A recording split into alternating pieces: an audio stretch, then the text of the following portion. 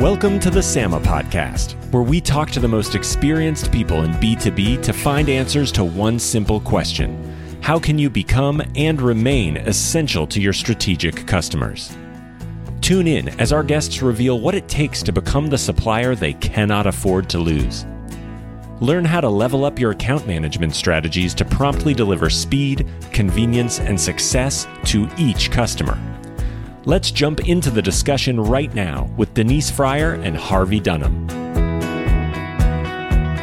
So happy New Year. I'm honored today to be joined by Jeff Riseley, the founder of Sales Health Alliance and the lead researcher on 2022 State of Mental Health and Sales report that he helped author and contributed mightily to. And the topic is on mental health and sales. And I can just say that I've been in and around B2B sales for well over 40 years now. And I've never had this conversation with anyone other than Jeff in our first introductory meeting. So I'm delighted to be able to share this with you. I think this is going to be great information to help sensitize us all to a very important issue and can't wait to get into the details. So Jeff, welcome to the SAMA podcast. Thank you for agreeing to join me today to discuss this topic. Welcome. Harvey, I'm excited to be here. The start of the new year is perfect time to have a conversation like this. So looking forward to diving in and talking everything mental health, mental performance, stress. So thanks for the opportunity. And hopefully this will be helpful to a few of the community members. I'm sure it will be. Well, we here at SAMA are all about learning and sharing with our community and sharing new insights and best practices. So let's get right into the conversation so we can hear from you, because you're the one who's got the insights and you've got the best practices and can't wait to hear. So let's begin at the beginning. When we first met, you told me the story of how you got into this field in the first place and how this topic suddenly captured your attention and you really thrown your whole professional effort into it. So can you just share that story with us again? Yeah, absolutely. Because I think you're right. I've kind of, for the last 4 years, really thrown my whole being towards it, if you will. So I started in sales back in 2011, so over a decade ago now, and it was sort of working in the classic boiler room type of sales environment, where I was being measured on whether or not I could make 200 dials a day, achieve 2.5 hours of talk time. If you weren't hitting your metrics, you were let go pretty quickly. So it was very much this sink or swim type of sales environment where, again, if you weren't performing, there were all sorts of different levers that the organization would be pulling. But on the surface, I managed to do really well from an individual contributor level. I went on to win all sorts of cool incentives and be a top performer and go on trips, all the things that we might think about when we think about it, someone that's performing well within sales. But behind the scenes, I was not okay. I had really bad anxiety. I had insomnia. And then I'd also get these really, really nasty panic attacks in the middle of the night. And it was after the third panic attack that put me in the hospital when I realized that this was something else was going on. And this was something I'd never experienced before. So the first thing I did was I went to see my doctor and he prescribed me some anxiety medication, which I tried for 2 to 3 months. I really hated how it made me feel. I felt like I lost touch with my intuition and my emotions and the things I was relying on to be a top performer. So I stopped taking the medication because I wanted to get those feelings back. And going to therapy over 10 years ago was still highly stigmatized. So it wasn't even something that I really considered. And at this moment in my life where I'd found this career I really enjoyed, there's so much to love about sales, the learning, the growth, the money you can make, the camaraderie between teammates. But if I wanted to maintain this career, I need to figure out a way to take better care of my mental health. And that's really when I started to sort of learn everything I possibly could around mental health. How does the brain react to stress?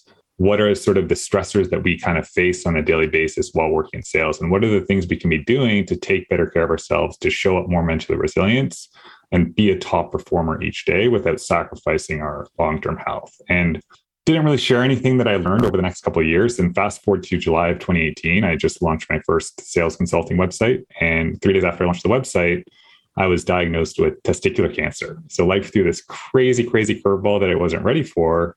But it was through that experience when I realized the same strategies I was using to take care of my mental health and sales, I naturally started to execute on during this next stressful period of my life. And the more I started to think about what was going on, the more I realized that anxiety in sales is really not optional. It's part of everyday life. And when teams start to become anxious, depressed, and burnt out, their performance really starts to suffer. So how do we change the narrative on this topic? How do we really start treating salespeople like these corporate athletes and equipping them with different strategies, mindset tools, stress management tactics to help them navigate the pressure that they face on an ongoing basis in a mentally healthy way? And from there, Sales Health Alliance was born, and here we are today talking about this important topic. So again, excited to be here. Wow, what an inspirational story. Thank you for being so personal and open about discussing it. It's a topic, I don't understand it in a way, but why is someone like me that's been around this and lived it? I mean, I remember having a little tablet I used to keep next to my bedstead because I'd wake up at 3 a.m. and I'd have this thought. It's like, oh my God, I've got to do this tomorrow morning. First thing I've got to, and I'd write it down so I didn't forget it, because sometimes I'd wake up the next morning and wake up and I would forget what I had thought of in the middle of the night. And then I had more stress because, Totally. That's the job. How to manage it, how to balance it. That's really what's hard. And I would say, I think to that point, that's where we have this narrative that a lot of sales leaders and salespeople have, where they say that's the job. It's the job. Sales, right. You have to be resilient. You have to be stress is part of the job. And to that, I always say, well, getting hit in football is part of the job, but we're not sending football players out onto the field without pads and helmets because we understand that there's physical stress and physical conflict.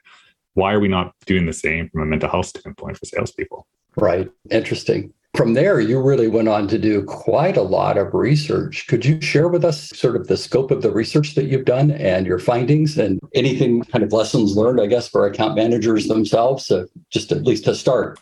I'm just describing a large area. So it's okay. So for the last couple of years, as part of this, there's still little awareness around the topic of mental health and sales. So I've been teamed up with Richard Harris from the Harris Consulting Group, as well as Uncrushed, which is another amazing mental health organization. And we've been doing these sort of annual surveys to essentially take snapshots and get a picture of what does the mental health picture look like within sales specifically. So back in 2021, we found that I think it was 58% of salespeople were struggling with their mental health.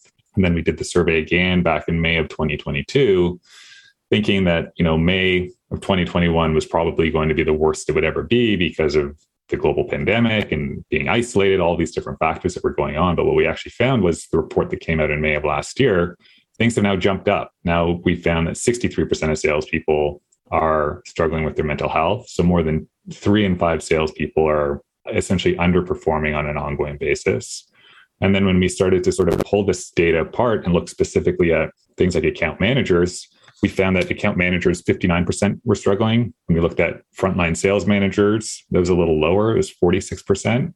And then when we looked specifically at sort of sales executives, so sort of those CROs and VPs of sales responsible for strategy, we found that 60% were struggling with their mental health. So there's all of these huge blind spot that's happening within the sales industry where it's not isolated towards a specific type of sales role. It's not isolated to leaders or individual contributors.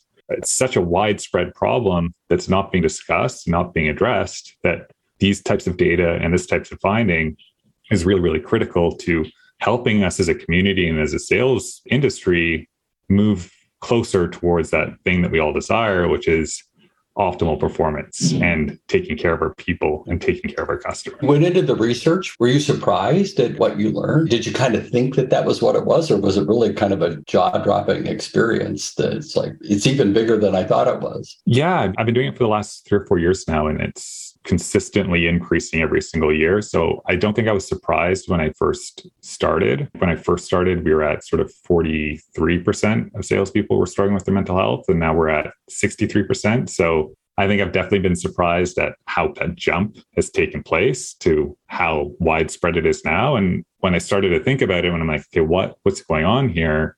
It wasn't as surprising, because if you kind of know anything about sort of mental health or mental resilience, or if you think about the people who essentially thrived or managed things like the global pandemic effectively, they were the ones that had a really good toolkit or had already been doing the work before that sort of happened. And that's what we forget. Mental health and resilience and stress management, it's built during the good times. so that we can depend on it during the bad times. And the vast majority of us inside sales and outside sales hadn't put that work in to build that toolkit beforehand. And we're now seeing the result of that as we kind of move forward. These external stressors are only going to continue with the global layoffs, with all of these disruptive technologies, taking people's jobs, environmental stressors, in this place of constant change and unpredictability, that this really has to be a focus for teams and individuals going forward if they hope to be truly adaptable and resilient, what we're encountering going forward. You know what? The huge change took place, as you know, and everybody that's listening would know, that in 2020, where the sellers stopped being able to see their clients in person and went to virtual, which still continues on today. In the back of my mind, I thought, wow, if you don't have to do the planes, trains, and automobiles thing every week, every day, when you're out and about, especially if you're outside sales, I thought things might be getting better. I certainly enjoyed not having the pressure of the commute. But then the pressure of being on Zoom after Zoom after Zoom, whether it was internal or external, and at the end of the day, of being on Zoom calls all day, I was wiped out. Yeah. I had nothing. I felt like an ash at the end of the day sometimes. Yeah. And so I would say to your point, and it's like someone like myself or people that had already had that experience working from home, I did really well. Like a lot of my friends that had been working from home had already learned how to work this way. And we've essentially had over a century, 100 years of learning how to work in the office. Right. And we all of a sudden overnight had to learn how to work from home, which is totally different. And now what we're seeing is organizations trying to move back to an office or hybrid, which again is a massive external stressor and piece of change that a lot of us are struggling to go through. Right. It's a fascinating topic. And I mean, the fact that I actually got somebody I can talk to about it is amazing. I want to get back to something you said. You found that people that were, let's say, dealing with the larger accounts, for us, it would be the strategic account managers and their bosses dealing with your company's largest and most important customers. They actually had about the same stress level as the top 60% level. Do you have a thought about why that is? I mean, yeah. So the captured data on over 700 people. So it's a really solid sample size of data. And I think what you're seeing there is you're seeing sort of the impact around layoffs, where you have sort of the C-suite executives that are experiencing that burden and that stressor of having to lay off people or change their strategies, or having to report to investors and report to the board about what the hell is going on, why are things not working. Right. And then you also have these sort of individual contributors or strategic account executives that are more on the front lines, client facing, who are all of a sudden dealing with budgets getting cut from their clients and having to navigate that, not having things like quota relief come into play to really set realistic expectations that this is a different time period. But 3, you also have that fear of reading the news every single day and layoffs happening left, right, and center, and thinking, well, is that going to happen to me if I don't make my numbers? So you have stress being applied, but you have it being applied in 2 different external stressors to 2 different groups of people, essentially. Interesting. Internal and external. Internal and external, for sure. Yeah. Well, and then I was just thinking about the global supply chain. If that wasn't bad enough, about a year ago where the global supply chain thing blew up, and it's like, and by the way, we can't make our product and ship it to you right now, like we promised that we would, because we can't get the materials. Yeah. And I've had those conversations before. That is typically not a nice conversation to have with a customer. Yeah, definitely not. Especially when you committed to something and they're excited about it. It's not a good one to have. I think the last thing I'll add here as well is if you think about, because again, hybrid work kind of started around May, June, when the survey was starting to kick off. And if you think about what happened pre-pandemic, we had this change to working from home, and we were dealing with all these difficult emotions of loneliness, feeling disconnected, maybe feeling anxious or afraid. But we were doing that in the comfort of our homes, surrounded by people that we trust, like our friends, our family, our significant others, our kids. And we had an outlet to talk about this stuff with people we cared about. Now, that same switch back is now we're going back to the office. We're meeting people who we've only ever interacted with via Zoom or virtually or remotely. And we're having these same uncomfortable emotions of trying to get back into what this new normal looks like. But we're doing it surrounded by total strangers at an organization that's never invested into mental health or mental performance or stress management training. And you have these emotions internally being like, I'm just so overwhelmed and anxious right now, but I don't feel comfortable speaking to my boss or speaking to my peer about this. And that sort of began, I think, fueling that rise in sort of that 63% number that I talked about. Did you see a difference between females that are involved in the profession versus males? So we looked at gender, and it was based on this data, it was roughly the same. But again, I think I don't have data on this, but I think if you were to sort of look at what was contributing to those same numbers, I think that would probably be different. And you're talking 60% of 700 people in the sample. 63%. Yeah, right. Yeah, 62%. Yeah, thank you for big, well over half. Yes, well over half. I'm just curious.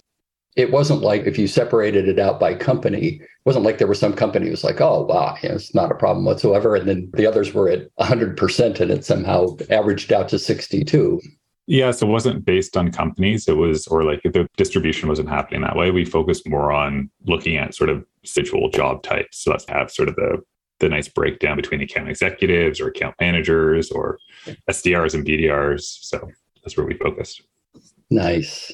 So as I understand it, you're now working regularly with companies that want to address this issue and proactively address it. And I can imagine that this great resignation last year and some of those things have probably brought this up to some executives' point of view and say, my gosh, we've got to do something about this. We're losing the people that are helping us sell our products. Can you describe how you typically engage with the client when they surface a need and what kind of advice and help can you give them? Yeah, so usually, because this is such a new topic for most organizations, usually I start with like a kickoff session. So it's a 1 hour session really focused around looking at some of this data, understanding why mental health and sales is important to mental performance and how it's going to drive better revenue. But then I also use this opportunity to allow people to submit questions ahead of time, anonymous questions, so that we can kind of really get practical strategies and tools into the hands of individual sellers and leaders. So these might be questions like, how do I remain motivated throughout the day? Or what's the best way to navigate rejection? Or my quota was just reset and I'm feeling totally overwhelmed. How do I approach this situation? So that first session is really about 1, awareness building, 2, aligning the organization from top to bottom on why this topic is important to performance, and 3, getting some practical tools into the hands of sellers. And then from there, usually the next step really looks at bringing in more data, doing more of a diagnostics. I have a data partner that I work with, and we essentially get a really not complex, but a simple survey out, but provides a lot of really interesting data points to advise future ongoing programs and consulting with the team, which involves one-on-one manager coaching, more team-based sessions, so that we're using this data to really guide future sessions to make sure that we are tackling the different trigger points, which most organizations have no idea. I was going to ask is to say, are your typical clients surprised at the results and how pervasive the issue is? What do you find when just generally?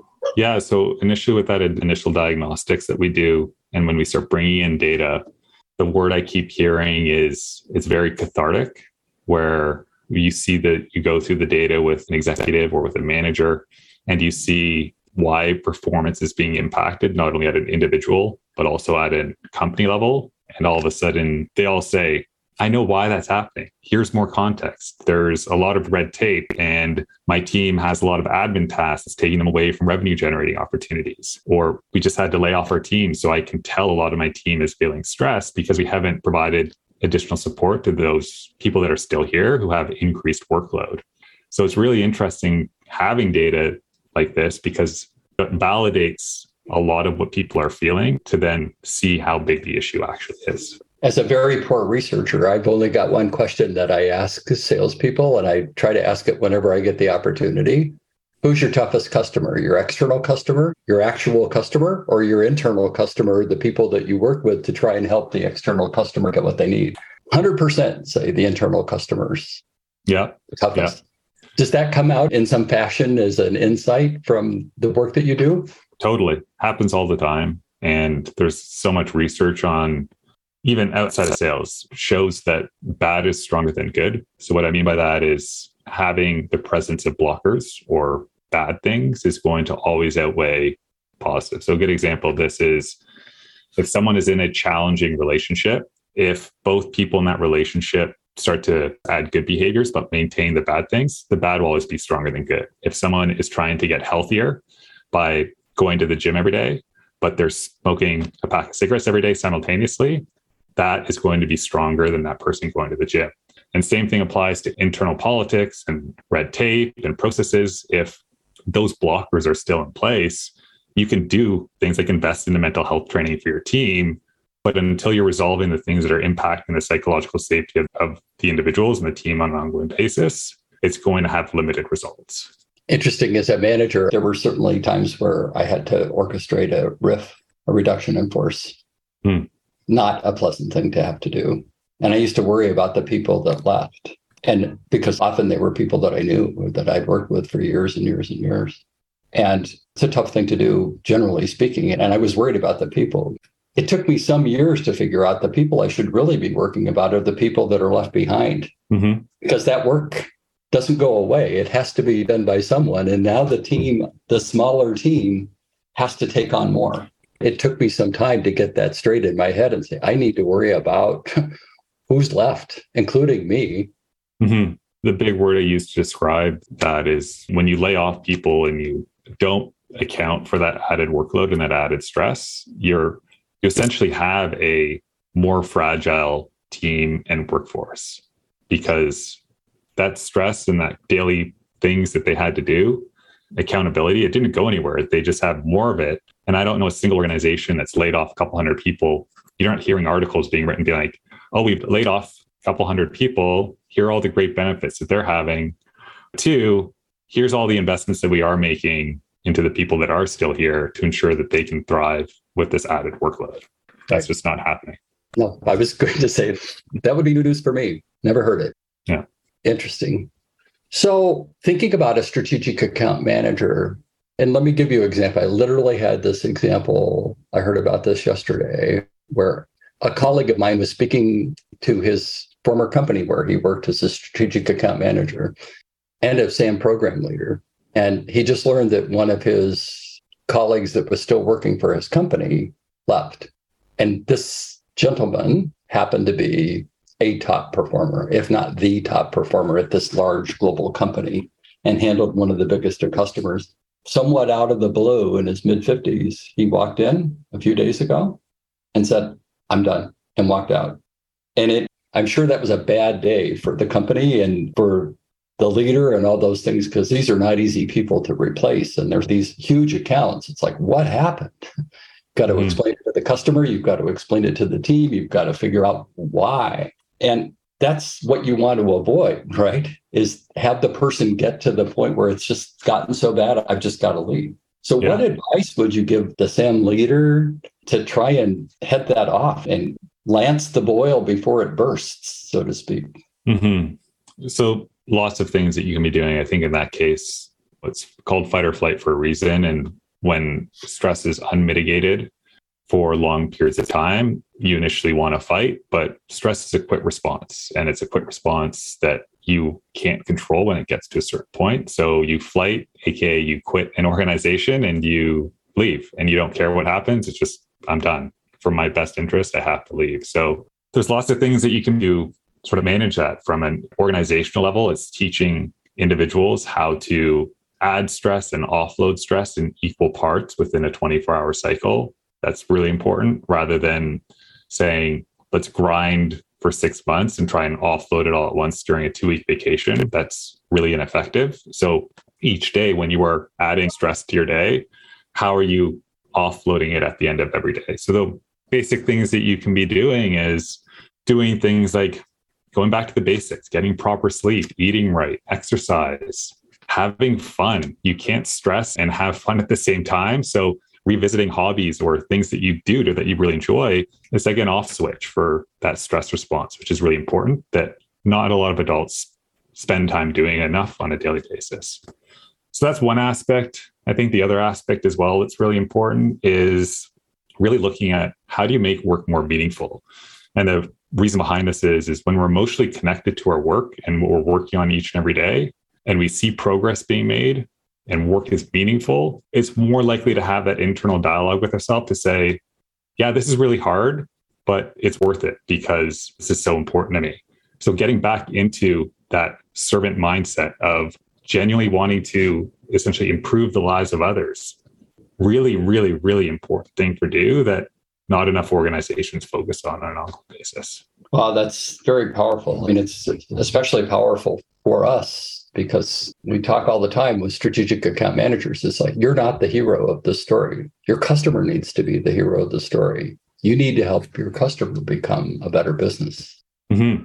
And really, that's the buzz that you get from being a strategic account manager. You're working with these major companies and really complex, often very well-known household name type of companies, and helping them become a better company in some fashion, whether it's in a somewhat small and niche way or a rather large way, it doesn't matter. They're the heroes of the story, but you're the person that helped them get out of a bind and rise above that so that they could become even better than they were before. And that's what I love about sales. I think that's what really attracted me to the role is every single day, salespeople get an opportunity to make like a truly meaningful difference in the lives of someone else. Like you don't have to be a doctor. You don't have to be like an environmentalist. You don't have to have these careers that are viewed as meaningful. With the right mindset and with the right approach, salespeople can make a difference and truly help people every single day when they're focused on the right things. And the problem with that is when we don't take care of ourselves and we aren't focused on, like I said, adding and offloading stress in equal parts, the part of our brain that's responsible for empathy and serving and giving, it's going offline and it only starts to focus on how do we protect and how do we serve ourselves. And that's where that commission breath starts to come out. That's when that sort of envy between reps starts to come out. It's when all of these nasty things start to take over and there's nothing we can do about it until we get back to the basics, which is improving how we're showing up and how we're thinking each and every day. Sort of like you're falling down, sort of mixing metaphors a little bit, but you're falling down, plummeting down Maslow's hierarchy of needs. You're just getting down to survival. It's like if you don't address it at the higher level, at some point in time, you're just trying to survive. And at some point, you choose flight. I can see it. Yeah. And to your point, like I think every sort of individual really needs more support, whether that's sales is structured to create an environment that feels unsafe with the way targets are structured, with individuals competing against each other. And that's a really, really hard environment to thrive in when you're worried about sort of job security, you're worried about how you're going to pay your bills. You don't necessarily know how to protect your self-esteem after a few bad meetings or a couple setbacks. So it's very tough to answer your initial question of what can sales leaders and individuals be doing? It's not like, here are the top 3 things you can be doing today. It's each individual is going to be a little different. Each organization is going to be a little different. So it all starts with getting back to the basics and bringing data into the conversation and just starting to have the conversation is important. And that's part of the reason why I wrote a book called Stress Less, Sell More, is to really focus on giving 220 different ways that leaders and reps can start bringing this conversation, having this conversation on a daily basis with themselves and with their organization and together as a team. Wow. Nice. I might want to read that book. How do I get my hands on it? Yeah, well, it's up February 1st. So you can get it off Amazon, Barnes & Noble, Chapters Indigo. It's wherever you buy your books. So it'll be there. Stress less, sell more. Yeah, nice and punchy. So it's easy to remember. I was going to say, even I can remember that. That's hard to believe for an old guy like me. That's amazing. Well, Jeff, this has been fascinating. And I've learned a lot in this conversation and wish we had more time to talk about it. But all good things must come to an end. So thanks so much for bringing your findings to us and sharing this forbidden topic, getting it out in the open, and basically taking it out of the darkness and putting it into the light.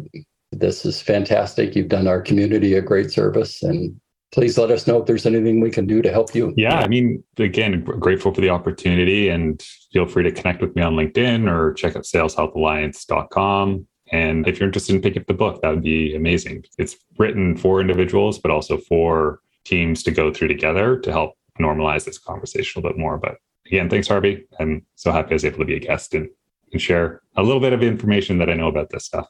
Amazing. Thanks so much. Goodbye.